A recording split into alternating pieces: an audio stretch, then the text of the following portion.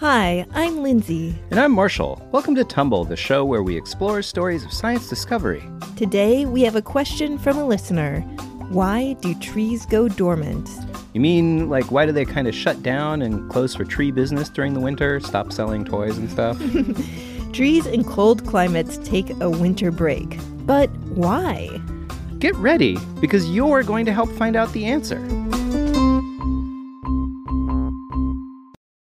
This episode is going to be interactive, meaning you get to be part of the story of science discovery. And you have an amazing tree scientist to guide you. It's going to be super fun, so get ready to go on a science adventure. We're starting with a question from a listener named Marshall. Oh, great name. Only reserved for super smart people. My name is Marshall and I'm 8 years old. Why do trees go dormant in the winter? So does he mean, like, why some trees act like they're dead during the winter? Yeah. To go dormant means that physical activity slows down so much that the plant or animal is basically in a long, deep sleep. Yeah, I read how this happens in a book. Isn't it that a witch casts a spell on them because they're too beautiful? Or was it that a jealous fairy doomed them at birth to prick their fingers on a spinning wheel and they go to sleep for 100 years until they get kissed by their true tree love? Well, those are some good stories, but I think our listeners can find the real answer with help from an amazing tree scientist named Nalini Nadkarni.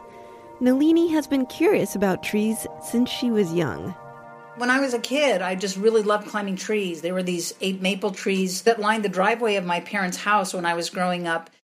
These trees were Nalini's favorite place in the world. And I just loved to come home from school and, drop my books off, get an apple, get a book, and then climb one of those 8 trees. And I got to know every one of them as if they were all my best friends. That's so sweet. Because Nalini felt like she knew the trees so well, she naturally wanted to know more about them. I would sit in this tree all day, and then I'd have questions about, why do you drop your leaves in the winter? Why don't you just hold on to them? So she basically asked Marshall the same question.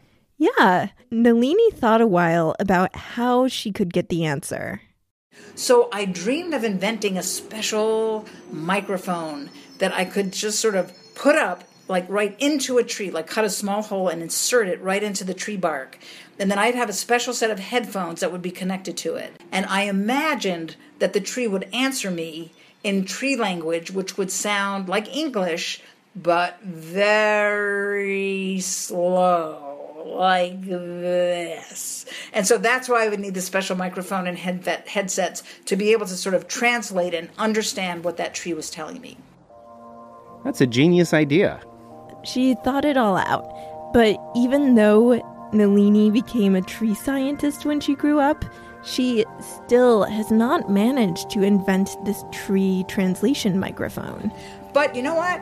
It doesn't matter, because it turns out that scientists can talk to trees by asking questions that involve observation and experiments. Scientific kind of talking. Exactly. And anyone can talk to trees this way. No equipment needed. So that's what we're going to do now to answer Marshall's question together. Okay, so have you been sitting on your couch just listening to this podcast so far?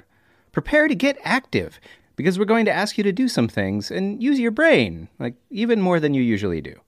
You're about to become a scientist, and Nalini is here to be your guide. So if you live in a place with lots of trees, go outside to your backyard or a park. If that's not available to you, find pictures of different types of trees on the internet. We have a good collection on the blog post for this episode on our website, which you can find at sciencepodcastforkids.com. Or you can travel to a forest in your imagination, made up of all different kinds of trees you've seen in your life. We'll pause and wait until you're in front of some trees.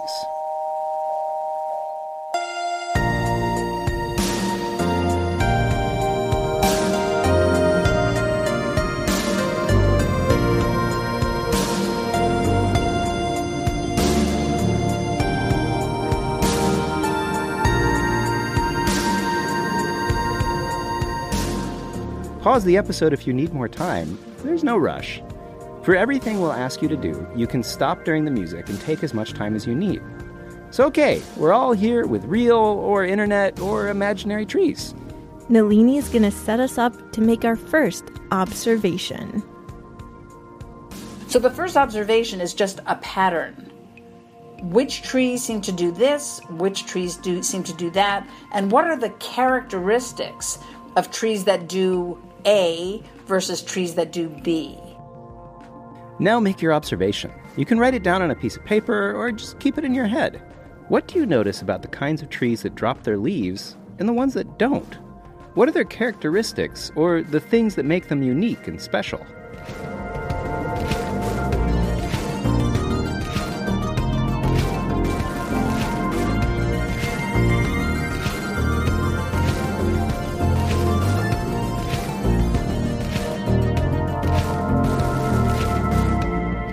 Did you observe the different types of leaves that the trees have? That's the pattern that Nalini noticed. And so you can look at the characteristics. You say, wow, these leaves of a maple, for example, which is deciduous, which does go dormant by dropping its leaves are broad and floppy. They have a lot of area that's exposed to the sun and exposed to the wind. So that's the characteristic of those kinds of trees. Now let me go over and look at this pine tree, and I see that its leaves are like needles, and they're really tough. So we've noticed the pattern that trees that lose their leaves have wide, floppy leaves. Evergreen or conifer trees have thin, tough needles instead. So let's make a closer observation about these leaves now. Pick a leaf from each type of tree or imagine holding them in your hands. How do they feel? Take some time to think about it and write.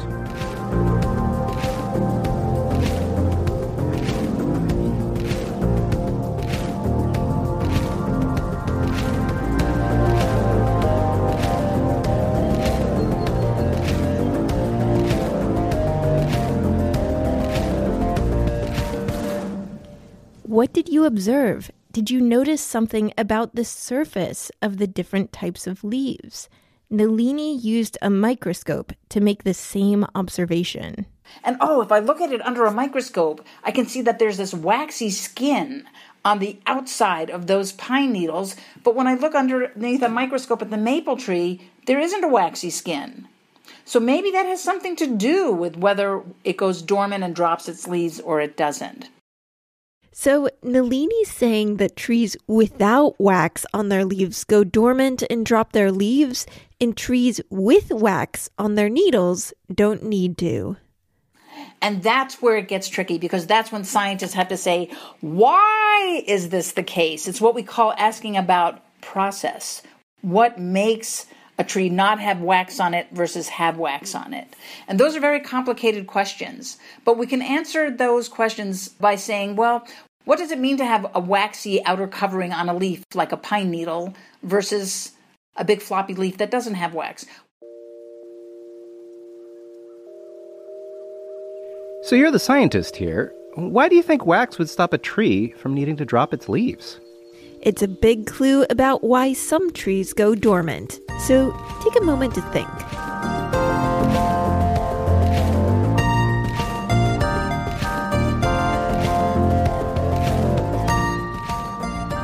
Have you come up with some ideas? Nalini is here with a clue that you might have observed if you've ever spilled a cup of water on top of a drawing you've colored. We know wax is resistant to losing water. If you put wax, like a wax crayon on a piece of paper, and you throw some water on it, that paper is not going to get wet. Whereas if there's no wax on it, there's no crayon, it will get wet. The waxy covering on the pine needles keeps the trees from freezing like ice cubes when it gets cold, and it helps them save water inside the needles. And so that's really kind of the secret. One of the secrets behind why evergreen trees do have wax on their needles, it's because it's going to prevent the loss of water during winter. So how to deal with water in cold temperatures makes a big difference between trees that drop their leaves and trees that don't. Right. So keeping that in mind, Nalini has a few more questions to help us figure out why deciduous trees go dormant. During the winter, what happens to water in the soil? gets frozen. It's so cold that all the water gets frozen. And what happens when water freezes? It doesn't move around. Trees have to suck up water to move through the trunk and go out through the leaves. That's how trees work. They're like a set of tubes that conduct water from the soil to the top of the tree and bring water down from the top of the tree to the roots. Did you follow that? Trees suck water from the ground and move it through their branches and leaves. That's how they stay alive. Okay, so now we have two things to think about. Water freezes in the ground in winter, but trees need water to move through them. Nalini has one last thing for us to think about. Well, if water's frozen like an ice cube in the soil, it's not going to be able to move through the tree. Even if water happens to be in those tree tubes during the fall, for example, before freezes start, when it freezes, do you know what's going to happen to the tubes in those trees? Okay, let's think about what happens when water freezes. Does it get bigger or does it shrink? It expands. When water freezes, it expands, it gets bigger.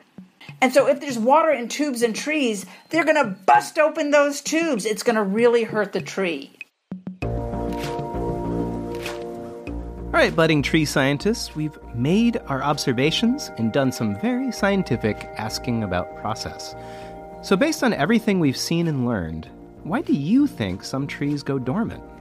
We'll give you a moment to come up with an answer. You can discuss it with other listeners, write it down, or just think it in your head. When we come back, we'll share our own answer.